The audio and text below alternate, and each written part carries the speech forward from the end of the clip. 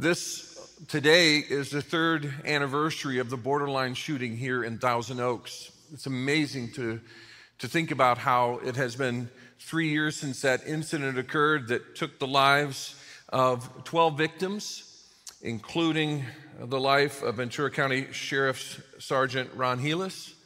We have the flags out front flying at half-mast today to just remember and to pray for the families of those victims and pray for our community, pray for law enforcement and first responders who experienced so much that night as they came in and throughout the next several days in the aftermath of that. We have the honor of being joined in this service by Sheriff Bill Ayub and his wife Stacy, and we are so grateful they are with us and worshiping with us in this service. We also personally, for us as a church, lost a dear friend and a part of our church family. Noelle Sparks was a young woman in her early 20s who was vibrant and active and a part of our Calvary family. She'd been through many of our student ministries, was a part of our young adults ministry, had joined our staff and was ministering to children and middle schoolers and sharing the love of Jesus with the next generation. Her parents, Wendy and Tony, are with us in this service, and we want them to know our love and our care for them. And Noelle's life impacted so many, and they, as her parents, know that very well. But we, a couple of years ago, 2 years ago this month, dedicated our new middle school ministry room. The very night of that shooting, when Noelle's life was taken, she had served with children and with our middle school students, leading a small group even, and then went off to Borderline after that. And we determined 2 years ago, as we dedicated that new and opened that new middle school ministry room, that we would dedicate it in honor and memory of Noelle Sparks. And there is a plaque that hangs in that room, and it has a picture there with the plaque. And I want to read to you what the dedication statement is on that plaque. The middle school ministry room is dedicated to the memory of Noelle Sparks. We honor her years of faithful service in middle school ministry as a volunteer team leader, small group leader, camp counselor, worship team leader, and friend. Her commitment to share the love of Christ has inspired middle schoolers as well as children and adults to live and love like Jesus. Noelle's life touched so many. The lives of many of these victims affected so many people and touched so many lives. It's no wonder for us that ministry is thriving right now, because of the impact of lives of folks who serve. Our middle school ministry is thriving and growing, having some of its largest attendance in our over 45 years of history here as a church. And I want us to be reminded of the impact of these lives. We want to thank those who are first responders and those who are in law enforcement, who are on the front lines. We so appreciate your service to our community, and we're so grateful for the sheriff and the sheriff's department and all that went on that night to care for those who had their lives taken so abruptly and so horrendously. I also know that tomorrow begins the 3-year anniversary of the Woolsey and Hill fires. Remember? One day was a shooting, the next day we had fires that swept through our community. 3 people died in those fires that took place between November 8th and 21st. Over 1,600 homes and other buildings were destroyed. Almost 9,000 acres were burned. And again, first responders and law enforcement and emergency rescue and fire department personnel were all involved in that, and we are grateful. I want to just stop and pray for those who keep us safe in terms of serving in our military. I want to pray for the continuing impact of what the Borderline shooting meant to our community and the families directly affected. I want to pray for the lingering effects of the fires. We continue, by the way, we are still working with some families 3 years later. We have team members and volunteers who here at Calvary who are still working with families to get them finally settled into homes. We didn't stop after a year or two. It's still a part of who we are and what we're doing as a church. And I want to just pause and pray. Will you pray with me? Father, we think of these things of safety in the world, the protection of our rights, the safety of lives at a place that was just a place to gather with others and have fun, and the safety of our homes. And Father, we're dealing with things that speak of evil in the world, of the brokenness of our world, speak of disaster and natural disasters, and we look to you Father, I pray for those families. We pray for Wendy and Tony here with us in this service now. May they know your peace and your presence in a very real way. We pray for the sheriff and the sheriff's department. We pray for first responders and fire and emergency rescue. We pray for medical personnel who've been so pressed in these last couple of years. We ask, Lord, that you would bring a healing to hearts that are still wounded and heavy. We pray, Father, for those who are still trying to finalize the details of getting into their home or getting reestablished. And Father, we look to you for the hope of tomorrow. We know you have been faithful in the past, and we look to you for the hope of tomorrow. Be with those who find this day and these next few weeks to be heavy on their hearts. Be with our military who are serving all around the world, even now. Protect them. Bring followers of Christ around them. Bring chaplains around them who will point them to you and to the grace found in your Son, Jesus Christ. Father, we are a grateful people looking to you for the hope of our lives, for the peace that we need day by day, even in the brokenness of this world. In Jesus' name we pray. Amen. You talk about those things, and we recognize that we live in a world where things can change rapidly. There's stuff on the horizon. There are storm clouds that form that we see often days, weeks, months, years in advance. Then there are those events we didn't see were coming. Right now, if you just look on the horizon, just look at the economic uncertainty in our world. We have talk of inflation and gas prices related to that, of labor shortages and supply chain disruptions and housing prices going up. And there are folks who, in the midst of what we're going through right now with everything else in the world, the political tensions and the pandemic protocols and the responses to all of those things, there are people who look on the horizon and they're concerned. You can see why they would be concerned. You take all of that and it would be easy to be overwhelmed with worry. Today we're going to start a 4-part series called Financial Peace. With all that's on the horizon, we're going to talk about how do we have financial peace in a world of economic uncertainty. The scriptures say a lot about how we can find peace and we don't have to worry. We begin this series with this first message, which is simply panic or peace.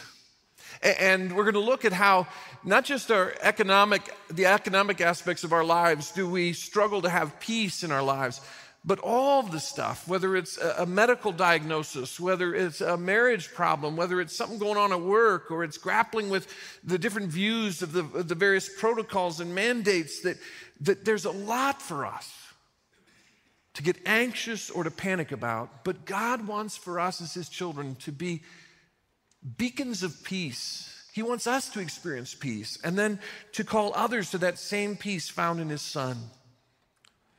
Do you worry? Do you find yourself at times anxious? A Swedish proverb says, worry often gives a small thing a big shadow. Isn't that true? George Washington said, worry is the interest paid by those who borrow trouble. Haddon Robinson said, what worries you masters you. Is there a medical diagnosis, a test that's needed by you or a loved one? Is there something about the bills that are coming in that just seems to have you getting a little worried and concerned? Are there things going on that just, as you watch the news, they seem to overwhelm and crush you and you feel that you're in a panic? If you want to open your Bibles to Luke chapter 12, you can go there on your mobile device. You can even go to Google and just Google Luke 12, and we'll be looking at verses 22 to 34. As we talk about this idea of worry, and it has an economic aspect, it has a financial aspect, but it has an aspect that goes far beyond that into every aspect of our lives. Now, I want to make a contrast between two concepts here. First is this: when our hearts get overwhelmed by this temporary world and what might happen in it, a destructive panic can easily take control of us and all that we do. When we allow ourselves to get overwhelmed by the temporary things of this world and what might happen coming down the road, there is this destructive panic that can set in, and it controls us, our hearts, our minds. It keeps us awake at night. It can affect all that we can do, all that we do, and it can affect our very relationships. But put in contrast, instead of being overwhelmed by the temporary stuff of this world and the things that might happen, look at the contrast. When our hearts get obsessed with God's eternal kingdom and what he is doing in and through it. A life-giving peace will permeate all that we are and all that we do. So we have a choice. We can either be overwhelmed by the temporary stuff of this world and the things that might happen, or we can be obsessed with God's kingdom and what He is doing through it. And one is the path to peace when we're obsessed with God and His kingdom. The other is the path to panic and worry and anxiety, and that can have physical, mental, emotional, relational effects that last not just a day, but a lifetime. Let me ask you, is your life marked by panic or peace? We as God's children ought to be here on the planet representatives of the peace we have in the midst of the same storms those who don't know Christ are going through. Are these things hard? Yeah. Do they bring tears? Yeah. Is your life marked by panic or peace? Now, there's a distinction between being responsible and trying to solve problems, right? And taking the next steps to solve problems. There's a distinction between our responsibility and worry.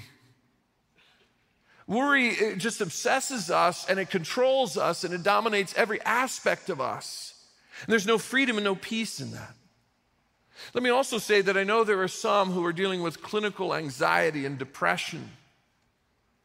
Maybe it goes beyond the life struggle, and for you there's something biological or something due to trauma that causes you to have worry and anxiety and maybe even panic or panic attacks. I get that. That's why we have a care ministry that involves connecting people to good licensed therapists and psychologists and psychiatrists in our community. And we recognize that can be a mental health issue that needs to be addressed. And so if you find yourself in that category and are looking for resources, please contact us. Contact Pastor Steve Day, who leads our care ministry. We want to help you and walk with you through that. Many of us are dealing with the struggle of everyday life when it comes to worry and anxiety. What we do with worry determines if we live in panic or peace. What we do with worry determines whether we are obsessed with God's kingdom and what He is doing in and through it, or we are obsessed with the problems of this temporary world and the things that might happen to us. I want us to look at these words of Jesus in Luke 12. These are the words that Luke records from the Sermon on the Mount. This isn't the whole Sermon on the Mount, but this is a significant section of it.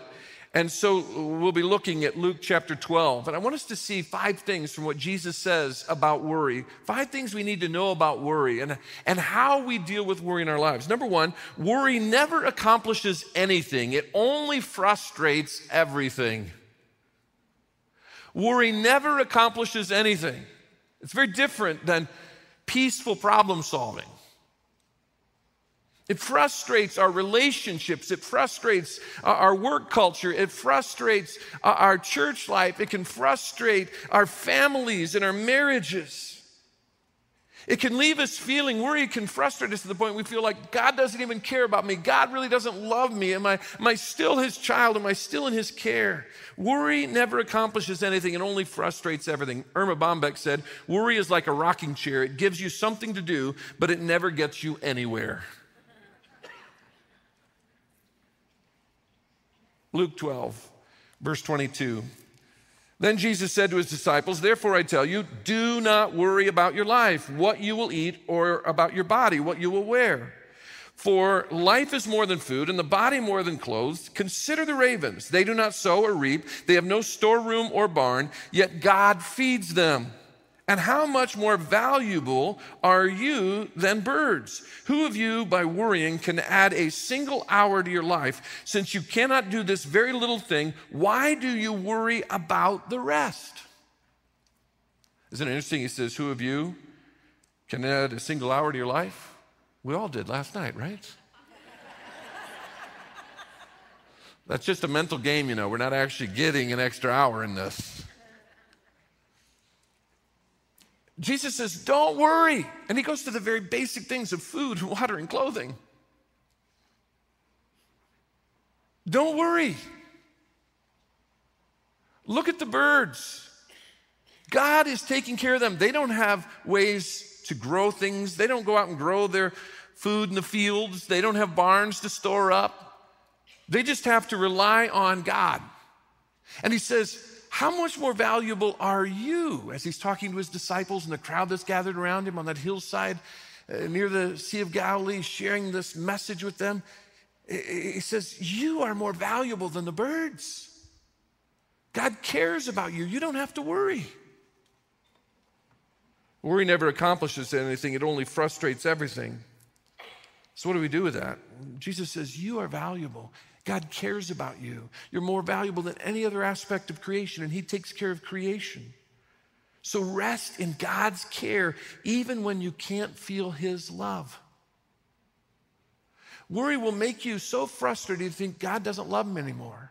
Paul said in Romans 8, there is nothing that can separate us from the love of God, period. And yet worry will make us think, God has forgotten me. The justice I deserve has escaped the notice of my God. What I should have in life, God doesn't get it. When you feel that way, you take your care and your burden, you take it to him. I like how Psalm 55:22 is paraphrased by Eugene Peterson in his paraphrase The Message. Pile your troubles on God's shoulders. He'll carry your load. He'll help you out. He'll never let good people topple into ruin. I like that. Pile your troubles onto God's shoulders. This same verse would be quoted by Peter in the New Testament. He would say, cast all your care on him. Why? Because he cares for you. When you feel like God doesn't love you, that's when you say, okay, God, this is yours. You tell me you care for me. Sometimes when I pray over a problem, whether it's in my personal life, as a pastor, I'm trying to sort things out as a leader,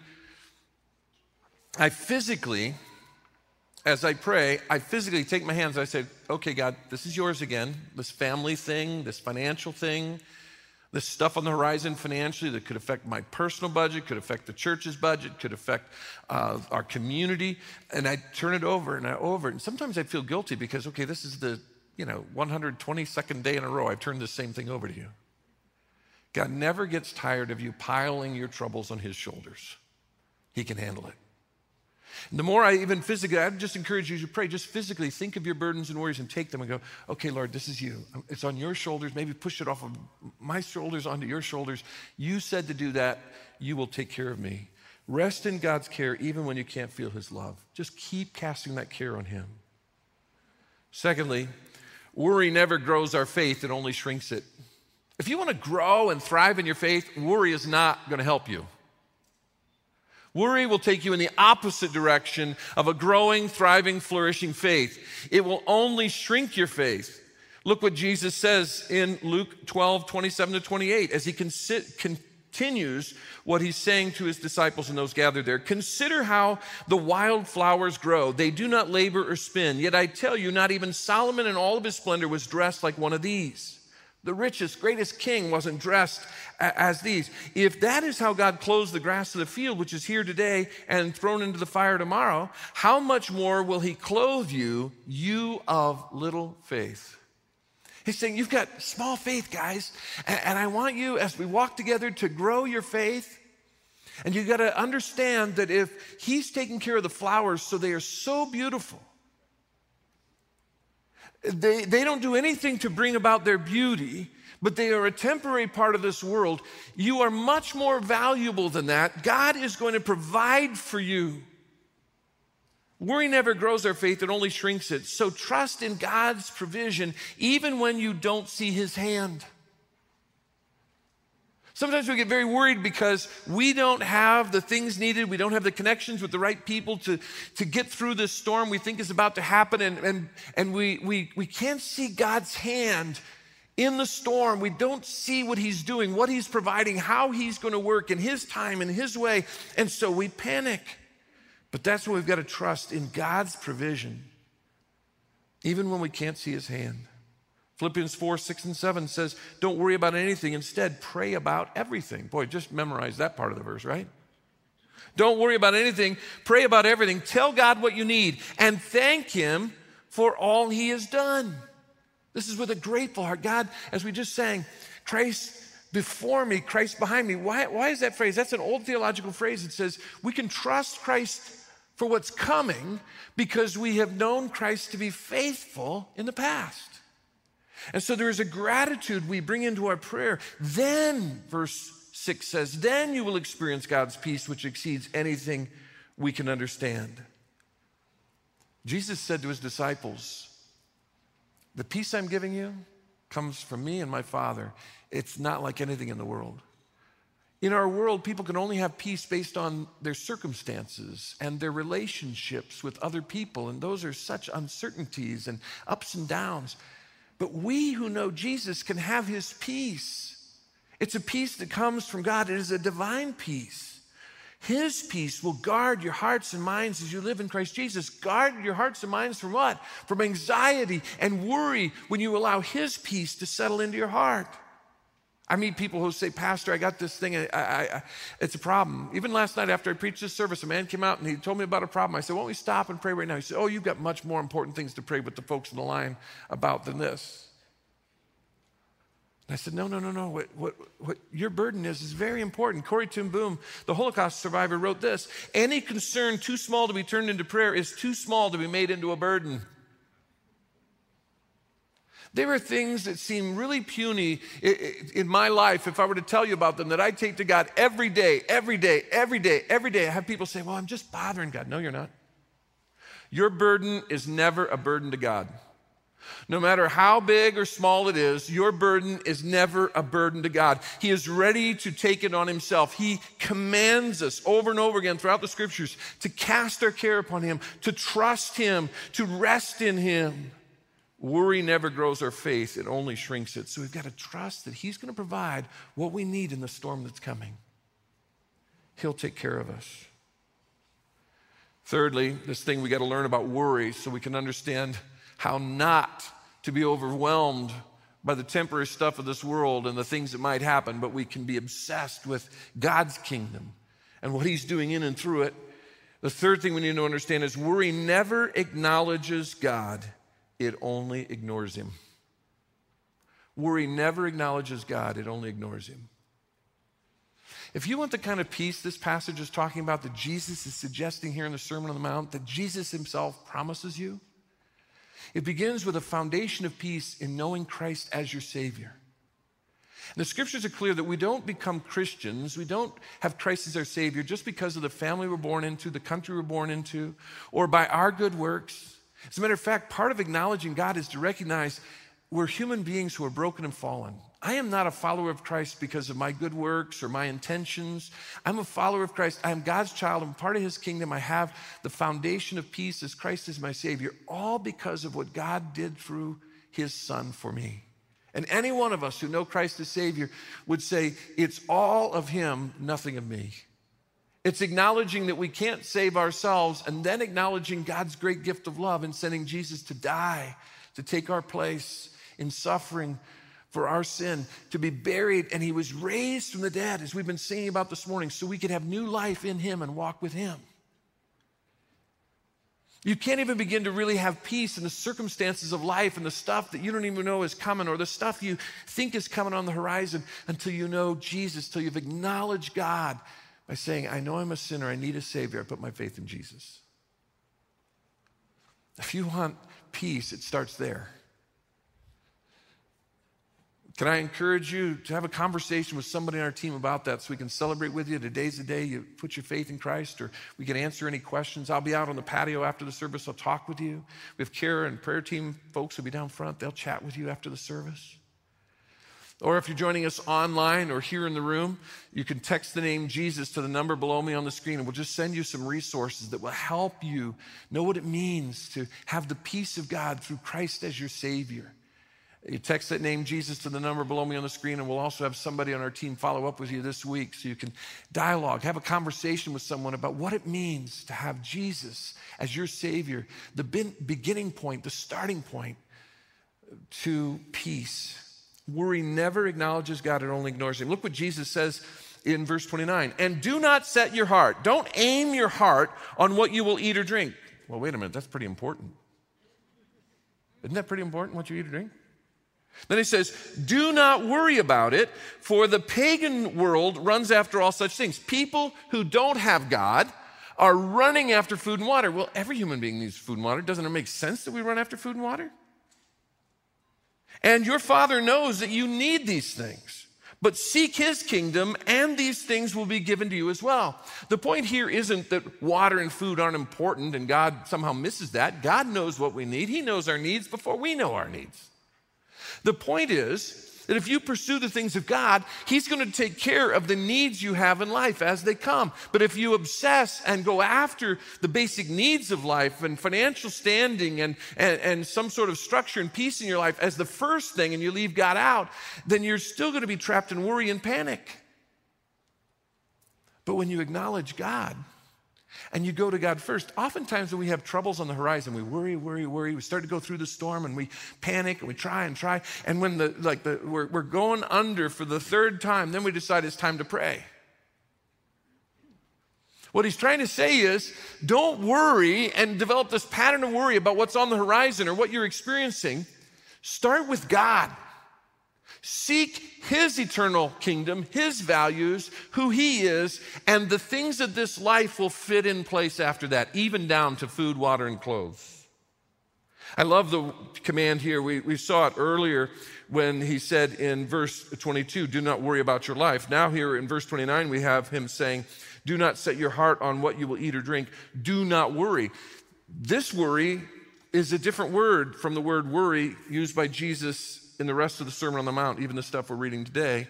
It's a matter of fact, this word for worry in the New Testament Greek is used nowhere else in the New Testament. It's actually where we get our word meteor from. And it's a verb that means don't meteorize your life. Well, what is a meteor? In the ancient world, what were they thinking? To them, the objects they saw in the sky that moved a little weren't shooting stars and weren't fixed stars. They would see what we now know they were observing as meteors, and that's where we get the name for them. But they saw them as being suspended and stuck. They weren't falling and they weren't stationary, so they were just sort of stuck. And they thought those things, whatever those objects are that are bright out there, they were considered flawed and problematic and stuck and suspended. They couldn't be one or the other. And so he's saying, don't let your life get stuck in worry. Don't get suspended. And some of us get so shackled and so trapped by our worry. So how do we, what's the distinction? Here's the distinction. Don't set your heart on just getting what you need. Set your heart on God and his kingdom, and he'll take care of your needs. Subtle difference. But if you're all in a panic and worry and anxiety about your relationships, the things you need, the stuff on the horizon, the things that might happen, and that's where your focus is, you're going to get stuck and suspended in worry. But when you say, you know what, God? I don't know what's on the horizon, but I know you're with me. I know you know what's coming. You're able to take me through that. You'll be with me. I'm going to look to you. God will give you peace when you start with him and his kingdom. The other stuff will fall in place. Proverbs 3, 5, and 6 says, trust in the Lord with all your heart and lean not on your own understanding. In all your ways acknowledge him, and he will direct your paths. What is he saying? Okay, you start out, whatever journey it is, whatever question marks are on the horizon, whatever financial trouble you're facing, whatever uncertainty there is, you start out and you acknowledge God. You acknowledge him first. You trust the Lord. And you take the step forward and trust him and pursue him and take the next step forward, and he will guide your path. We sometimes, especially those of us type A's who live in this area of the Greater Conejo Valley, we want to have it all mapped out and all planned out perfectly, removing all the question marks on the horizon, and that is impossible. But when we take the next right step, then God meets us and he directs our paths. So what's the key here? The key is do the next right thing. You say, oh, all this, Sean, you're right, inflation, gas prices, I drive for work, or housing prices, should we sell, should we not sell, is it time to buy? All these things, you can get into a suspended state of worry. Or you can say, you know what, God, I'm starting with you. I'm going to trust you, and you want me to be responsible to take the next right step. I've been going through some things in my own thinking in life and just going through the stuff we've gone through all together in the pandemic and the political struggles and stress of our day. And I've been kind of trying to say, okay, Lord, what about this? What about this? And trying to figure out the future. And the Lord has just been saying to me for about 3 or 4 weeks, Sean, just take the next right step. Do the next right thing. Don't panic about 50 steps out from now. Boy, again, for those of us who are control freaks, maybe I'm the only one in the room. That's not easy. My dad flew back with me. He's with us. He'll fly back tomorrow to the Midwest. We flew from Chicago a Friday ago. And we were on 2 separate confirmations because he was flying with me here and he was going to fly with my daughter back. And the plane got changed and some other things happened and we ended up separated. Well, my dad can't hear and he refuses to wear his hearing aids. If he's in the room, it doesn't matter because he's not hearing me say that. He's just smiling and nodding. He refuses to wear them, but he can't hear anything after 40 years in a factory. And he hates to fly. I hate to fly, but he hates to fly more. So I've pretty much, convinced him, drugged him, done everything I can to get him on a plane. And they move us to separate parts of the plane. I'm like, oh, no. I call United, and they say, no, you're on separate confirmations. Things have changed, and there's no more seats. We can't move people. And I call them all day that Friday. I was doing other stuff, but I would just go online, see if somebody moved, if a seat opened, I could put us next to each other. And I did that like 100 times. And it started early in the morning, and by about noon, the Lord's saying, Sean, just do the next right step. Don't panic. I got this. Trust me. This is a little tiny thing in my life, right? It's not a big thing. But God's saying to me the same thing he's been saying about some of the bigger things in life. And he's saying, just trust me, do the next right step. So finally, toward the later afternoon, I said, okay, I'm going to just trust you, God, with this. He'll make it. It'll be okay. He'll make it. I'll check on him during the flight. And if he does something that causes us to have an emergency landing because of something he wrongfully says to the stewardesses, I'll just live with that. I'll just trust you through that too, Lord, when the FBI show up at the plane for my father.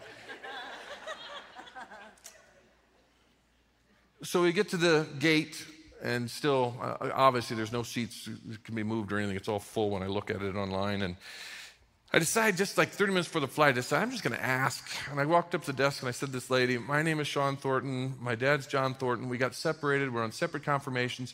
Before I could finish my sentence, she said, here, your father's seated next to you. And as I walked away, the Lord just said to me, now, it doesn't always work this way, Sean. He might have chosen to have it be that I would learn something about the FBI more than I knew. But in this case, as I walked away, he just said, see, just take the next right step and trust me. And some of us are panicked, we're worried, whether it's the politics, whether it's the finances, whether it's our family relationships, whatever's going on, we're in a panic when all we need to do is take the next right step, do the next right thing, and trust God. Fourthly, worry never pleases God, it only grieves him. Worry never pleases God, it only grieves him. Luke 12:32, Jesus says, do not be afraid, little flock, for your Father has been pleased to give you the kingdom. Now, think about this. He has given us the kingdom. When Jesus prayed, Father, your will be done, your kingdom come on earth as it is in heaven. It wasn't that he was speaking of an invasion of angels or that he was going to overwhelm this world from the top down, but he was going to send out his disciples to live and love like Jesus, to be beacons of hope and peace in this world. In the midst of the same circumstances, people would see a different attitude, a different spirit. Yes, there would be courage. Yes, there would be bravery. Yes, there would be a stand for truth and righteousness. Yes, there would be an extension of love, but people would see us as the beacons of hope and peace. And unfortunately, in our world, all too often, we are seen as the people who are in panic. And we need to be the people who are of peace because we are not of this temporary world. We are of the eternal kingdom. We are pilgrims passing through. Our ultimate citizenship is in heaven. And it grieves God. It doesn't please him when we are in a panic and worried. It says here, do not be afraid. Then he says, little flock. He actually says, little flock, which can be in Greek when you do something like that. It can be a diminutive, like he's making fun of them. You little, we kind of do that. You puny thing, something. But actually what he's saying is it's more of a term of affection as he uses it. You are a little group. And now I think he's ignoring the bigger crowd and he's looking right at his disciples who are in the inner ring as he speaks about the sermon, as he shares the Sermon on the Mount. You're just a few. But don't be worried. Don't be in a panic. Because you're of the kingdom that's going to last forever. You don't have to panic even if you're overwhelmed and outnumbered. You don't have to panic. He's given you the kingdom to live it out. So we need to embrace God's kingdom even when we can't see his throne. Sometimes we want to see evidence of the power structures that God has and that God is taking over, that yes, he's in charge. It's through our lives as we submit to him and his word and his Spirit's will in our lives. It is through us that peace and that hope can be seen. But if you're looking for a place that's obviously this is where God is in control and he's bringing everything down, no, he says it's going to be the other way. Now, faith is confidence in what we hope for and assurance about what we do not see, Hebrews 11:1 says. Later, the Pharisees are going to make fun of Jesus just a few months after he does this Sermon on the Mount where he talks about his eternal kingdom and how we are children of his kingdom. And there is this clash between the values of this world and the kingdom of God, the eternal kingdom of God. The Pharisees are going to say to him, where's your throne room? Where's your kingdom? Hey, we don't see your palace.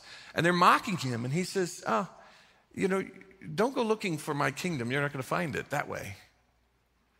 It's already here. It's been lived out through me and my followers. And when he says, hey, little flock, don't worry. You are just 12, but God has given you the kingdom to live out.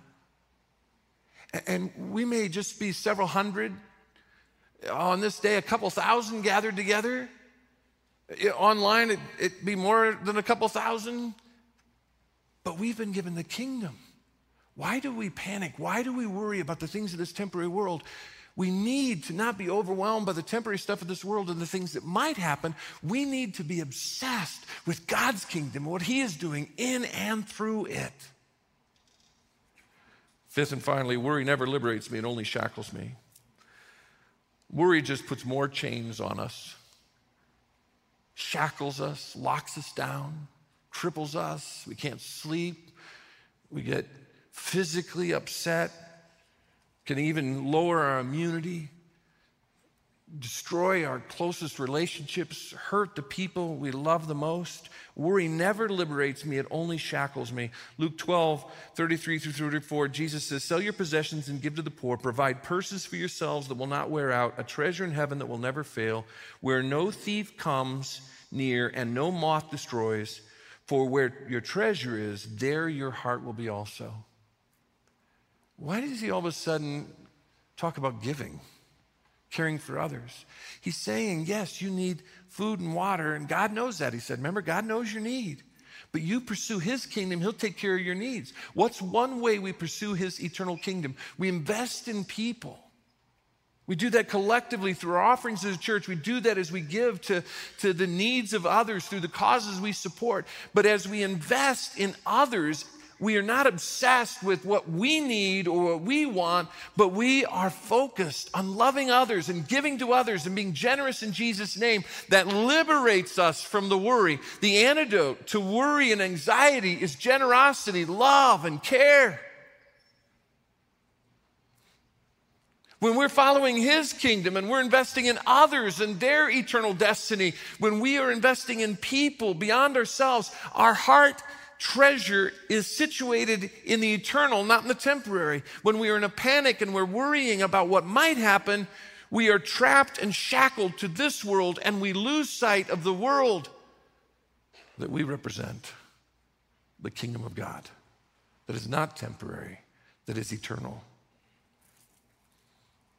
Winston Churchill said, when I look back on all these worries, I remember the story of the old man who said on his deathbed that he had a lot of trouble in his life, most of which never happened. We get shackled by fear and worry. What do? Instead of being shackled by worry, invest in God's kingdom even when you can't control his response. Even when you say, okay, I'm giving, but you don't give so you get. You give because it is good and right and it is of the eternal kingdom. You don't give so that you can get recognition or so you can get your needs met. He'll take care of that because of who he is, not because of what you do. Invest in God's kingdom even when you can't control his response. Let's break this down simply again.